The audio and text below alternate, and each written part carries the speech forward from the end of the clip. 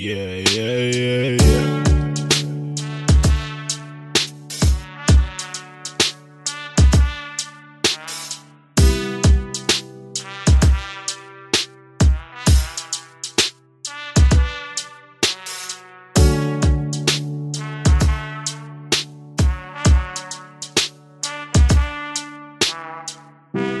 Hey guys, my name is Alex, and you're listening to the 1000 Movie Project podcast.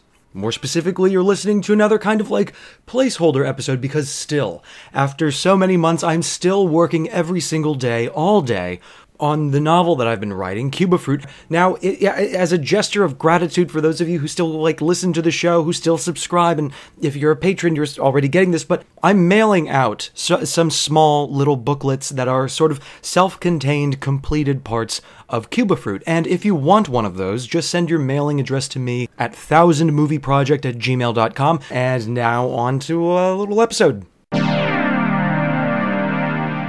So I did something what I wanted to talk about is that I did something that feels kind of unethical, but I did it because I was kind of uncomfortable. I don't know, you could tell me if this is wrong. So I have a colleague, and he is very, very friendly to all of the other colleagues. He's incredibly hardworking. He picks up every task that comes his way. He never complains about anything, but there is something a little bit off about him. And it's hard to articulate, but I can tell you that one time, a cop, right in front of the restaurant, a cop was trying to ask him some questions about the nature of his car, and the dude started screaming at the cop, like putting his finger in the cop's face and screaming. And then, like, after that whole scene, some people at the restaurant Googled him. They found out some sinister things. Foremost among those sinister things, the fact that he tells us he has a different name than what his name actually is. And so I now, I'm totally normal with this guy, but I am a little bit cautious. There's a palpable edge to him, and now there, as someone brought to the fore, there is substantial evidence on the internet that he is someone maybe not to be fucked with. Foremost among those pieces of evidence was, I thought, his Instagram. It's this thing, and maybe you've noticed it, but it's like where someone is obsessively present on social media, but they are not yet social media savvy. Like, they haven't adapted to the language of hashtags and captions and memes and, kind of standard social media irony or self-awareness. And so on their Instagram, they will be posting 3 or 7 photos a day, and it will be a photo, for instance, it'll be a photo of a grown man sitting in a shopping cart eating yogurt. And there will be no description, no caption, no hashtag, no joke, no one is tagged, so you can go on their profile and maybe deduce from their gallery of photos why they're eating yogurt in a shopping cart. And so, suddenly, what would seem like a totally innocuous image of, if a little weird, of a grown man eating yogurt inside of a shopping cart, maybe kind of a kooky image if you just dropped a little LOL at the bottom, now suddenly, given its complete absence of context, that photo becomes spooky. And I don't know if that's just me, because I like horror so much, as it is like my favorite genre, and also I'm always bent towards I kind of project narratives onto things that don't actually have narratives. But now suddenly I look at this photo and I'm like, who the fuck is this guy? Why is he in a shopping cart? Does he live in the shopping cart? Is he eating yogurt because he has no teeth? Because he has no teeth? Did he lose the teeth to methamphetamines? Also, turn the question around, who's taking the photo? Why are they taking the photo? Do they know the man in the cart? Do they just take photos of men in carts? But anyways, that is kind of what this colleague's Instagram feed is like. I mean, there's just a picture of a child on a sidewalk, and the child is holding someone's hand. The adult is out of frame, and you're like, is that your child? Do you know this child? Whose hand is this child holding? Where is this taking place? But I know I'm being long-winded here because I feel guilty. Because I was looking online, and it's kind of like you're supposed to ask people's permission before you do a background check. Also, you're supposed to have a legitimate reason. You're supposed to be doing it for reasons of employment. You're maybe going to hire this person, and you want to know if you can trust them with, the key to a safe or whatever. And so I looked up this dude's record, and he has done a lot of crime. Almost all of it. But again, this dude is nice to me. It was a frightening reading experience, but I tempered it with a constant reminder that he has never done anything mean to me or any colleagues. I've never seen him get out of hand with a customer, and he is an ideal colleague in a way because he never complains about a task. He's quick to help you with anything that you are doing, and very often I have seen that when someone has not made any money in a given shift, he will just start surrendering his tables to that person. And so now I'm trying hard to make sure that what I'm describing to you now is the prevailing impression that I maintain of this guy, that I don't allow him to become, in my mind, the sum total of crimes that he has committed, which seems like a weird thing to say. And I don't know, is it just me being like super, like, I don't know, reflexively progressive about this thing of like looking at a very long 20-year rap sheet of crime and saying like, oh, well, you know what, let me not judge him. But I do think like, no, I shouldn't judge him because he treats me like a fucking saint. He's a fucking cool dude in my company and in the company of college, in the workspace. And so that is, I'm going to make an effort, like a pointed effort of treating him just like a peer. Now, will I exercise a bit of caution around him now that I know he's got some violent inclinations? Yeah, I'm going to do that. And I don't mean, it's not like, you know, if he walks up behind me and says hello, I'm going to like spill my drink. I don't think I will. Nor does it mean like I'm going to shower him with compliments or never mention it if he inconveniences me because I'm afraid he's going to fly off the handle. I'm going to conduct myself around this man as though he does have it within him to turn violent in a flash. And as I was having that thought, it reminded me of that Flannery O'Connor short story. It's called A Good Man is Hard to Find, and in it, there is a serial killer called the Misfit.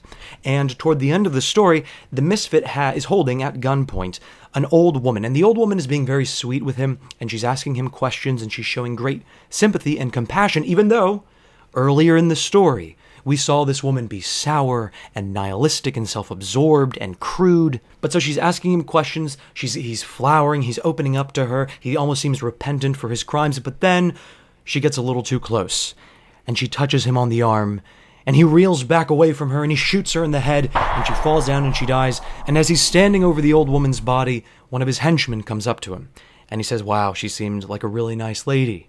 And the Misfit turns to his henchman and he says, she would have been a really nice lady if there'd been someone to hold a gun on her every day of her life. And now I'm paraphrasing that closing line, but I was thinking like, that's kind of true. That's kind of what I'm going to be doing with my colleague, but isn't that true for everybody? Like I was thinking, like not only should I behave this way around my colleague, I'm thinking it would be good if I went through my daily life just assuming that everyone around me has a vast a violent criminal record, and that they will violence me in a heartbeat if I should treat them poorly, and that should temper whatever, you know, flashes of selfishness that I have in the course of a week, where maybe I with abandon I'll say something snarky to a person, whether a colleague or a customer or a service person, whatever. Incidentally, an elderly man vomited at me on Saturday night. He and his wife had ordered a large pizza with extra cheese and extra pepperoni, along with 10 chicken wings, and the man, he's making yummy noises. He's one of these people who's a delight. It's a delight to watch them enjoy a meal. This is a man who loves food, and so, whatever, he's cool, and we were chit-chatting, whatever. But along with his meal, he was drinking glass after glass of strawberry lemonade. And as the bartender, one of my tasks when I'm opening up the restaurant is I have to brew that lemonade in accordance with an in-house recipe.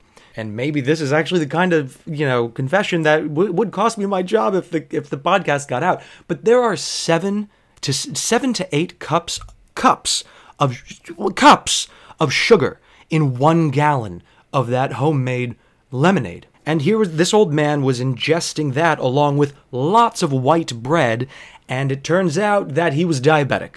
So at one point in the evening, he's looking a little woozy, but I'm figuring maybe because it was late, and I was like, maybe he's just old and tired, and he's really full and groggy. So I go up to him, and I'm like, hey, sir, how's everything? And the dude looks up at me, he opens his mouth as though to speak, and a rope of bile leaps out across the table like a frog. Like he did not lurch. It was definitely projectile vomiting, but he did not lurch to project it. Incidentally, you know what used to make me gag? There was a pop song.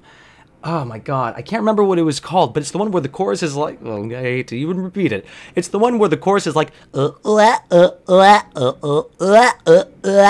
every time I hear it, it's like a digital rendering, but every time I hear it, I hear someone gagging. I would listen to the song and like the bass drops and they're like, Anyways, the vomit left his mouth of its own accord. You would think that the vomit had just been liberated from some political turmoil or sexual repression. The vomit did not hit me, fortunately, but I did have to clean it up afterward. And in the process of cleaning it up, there was a line that flashed through my mind, and I hate myself whenever this line flashes through my mind. And the sentence was, "This is not in my job description." But I tempered it by saying, like, no, it's not. It's not in my job description, but it is 10 p.m. right now. I want to get the fuck out of here. So I'm not going to stand around waiting for someone who's willing to clean up vomit, because no one's job description says, oh, you are the vomit cleaner. No one would apply to that job. Although, if someone did apply to the job of a vomit cleaner at my restaurant, I guarantee you, the restaurant would, demand a bachelor's degree and pay them less than minimum wage. You know what incidentally, while cleaning the vomit, what I did was kind of what I do after I kill a roach. Whenever I have to clean up the body, which I tend not to do when I kill a roach, I cross my eyes. I cross my eyes so that the cockroach is blurred in my vision, and also I don't look directly at it. So I cross my eyes and I look to the side, and then I scoop the carcass, the carcarachus. No, there's a John Updike poem where he says, he opens with the line, the cars in Caracas make a racuckus. But back to the process of cleaning undesirable things. I cross my eyes so I blur it, and then I look away so I'm not confronting it. And I think this is probably a metaphor for how I approach other problems in my life. Anyways, so my point with that is just that this is another mentality I want to go through my life with. I want to banish from my mind that reflexive question of, oh, is this in my job description? No, it's not. I want to no longer be discriminating about, because I feel sometimes like a Dr. Seuss character of the things at my job that I will and will not do. I should instead be like, what can I do to advance this situation, and let me go do that thing? And incidentally, asking myself that question, what can I do? You know what that reminds me of? John Fitzgerald Kennedy, with his, ask not what your country can do for you, ask what you can do for your country. I don't feel any particular way about Jack Kennedy, but for the past 3 weeks or so, I've been reading James Ellroy's Underworld USA trilogy, which is a series of historical, political crime novels, and the first book in that trilogy, it's called American Tabloid. It's a fucking brilliant, wonderful, mind-bending book, and it's basically all about the Kennedy assassination. And I was listening to an interview with James Ellroy, and he said that he found in his research both Jack and his brother Bobby Kennedy were in the habit of going to very expensive New York restaurants, racking up $100 or $200 bill in $1960. I don't know what that would even be today. But then they would just walk out of the restaurant. They wouldn't pay it. And it wasn't just that they wouldn't pay it, but they would conduct themselves as though they had left the restaurant in their debt for having graced it with their presence. Another thing James Ellroy mentioned in an interview about a different book, he was talking about Jack Kennedy, and apparently I have seen photos of Jack Kennedy dead on the slab, the autopsy photos. I don't remember seeing his penis, but apparently there are photos where you can see his penis. And James Ellroy said Jack Kennedy was hung like a cashew. And then it occurred to me, cashews look like dicks.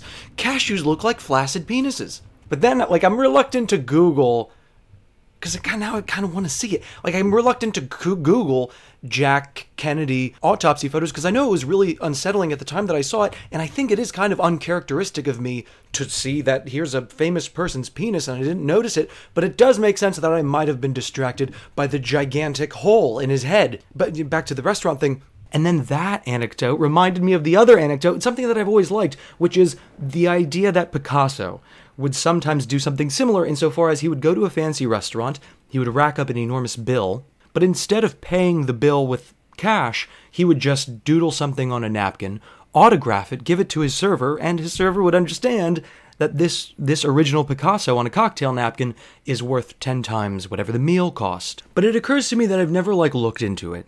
It could very well be the case that this only happened once. It could very well be the case that it never happened at all. But that anecdote has stayed with me since I first heard of it 10 years ago, and I think I heard something last night that gives me an idea as to why I find that story so compelling. So last night, on the eve of their departure to Salt Lake City, where they now have rented an apartment, my very close friends Bob and Linda joined my girlfriend and me for dinner at Batch Gastropub. And so Linda is telling me a story about how recently, I think they were in Gainesville or they were somewhere, and she met someone around our age, and they were hitting it off. And so as they're parting ways, Linda says to this woman, "Hey, what are you on Instagram?" And the woman says, "Yeah." And so they're trading information. Linda finds her profile, clicks follow, and she sees that I am their one mutual friend. And so Linda says to this woman, "Oh, you know Alex Sarando?" And the woman goes, "Yeah, I used to work with him at Miami-Dade College." And so Linda says to her, "Oh, does Alex tell you incredibly long fucking stories that go nowhere?" And the woman was like, "Haha, yeah, he does all the time." And then she hastened to add, allegedly, that I was always very interesting whenever I went on these long digressive riffs. And I know what she's talking about. These sick, and I feel helpless to them, legitimately helpless. These 6 or 7 minute digressions that I go into about God knows what kind of fucking cultural arcana in order to make a point about the fact that, like, you know, the reason you asked me what my favorite snack was, and rather than telling you what my favorite snack was, I say, "Oh, you know why I can't eat Vienna sausages? It's because they've got a texture it feels like a squeegee on my teeth. It makes like a squeegee noise, but also the smell of the can when I open it, it reminds me too much of like the mid-90s when I was a kid and my mom would cut them up and like mix the Vienna sausages in white rice. There's something about that smell. I kind of synchronize it in my mind reflexively with the smell of diapers and like just, you know, powders and the shit, the accoutrement of having a child. And I think that I don't like remembering that because I'm now 30 and the question of having children kind of terrorizes me. It so terrorizes me that I don't even want to remember the circumstances of my own relatively wonderful childhood. No one asked me for that story.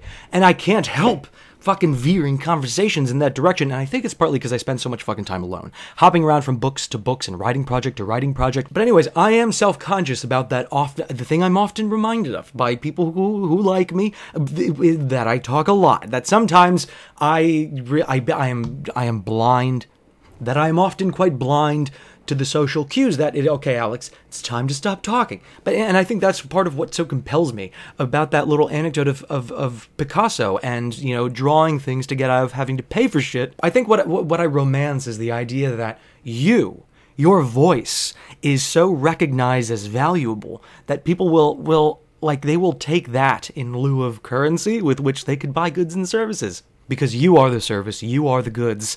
I didn't expect that little bit of wordplay. But I think toxically, I almost conduct myself like Picasso, acting as though, a long digression came to mind while I'm in conversation with someone. I'll pursue that. Let me just go ahead and talk for minutes and minutes about anything I want.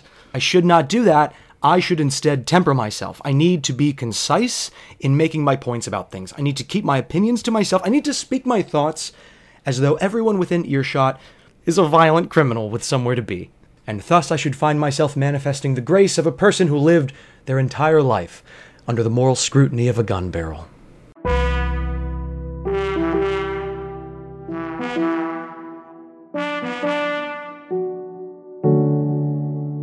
If you like what you heard and you'd like to hear more of it, you can of course check out our back catalog, but you can also support the show by becoming a patron. If you go to patreon.com/1000 Movie Project, or if you just go to patreon.com, there's like a search bar. I don't know if you can find this show if you just type in my name, but definitely if you type in the name of the show, it will come up.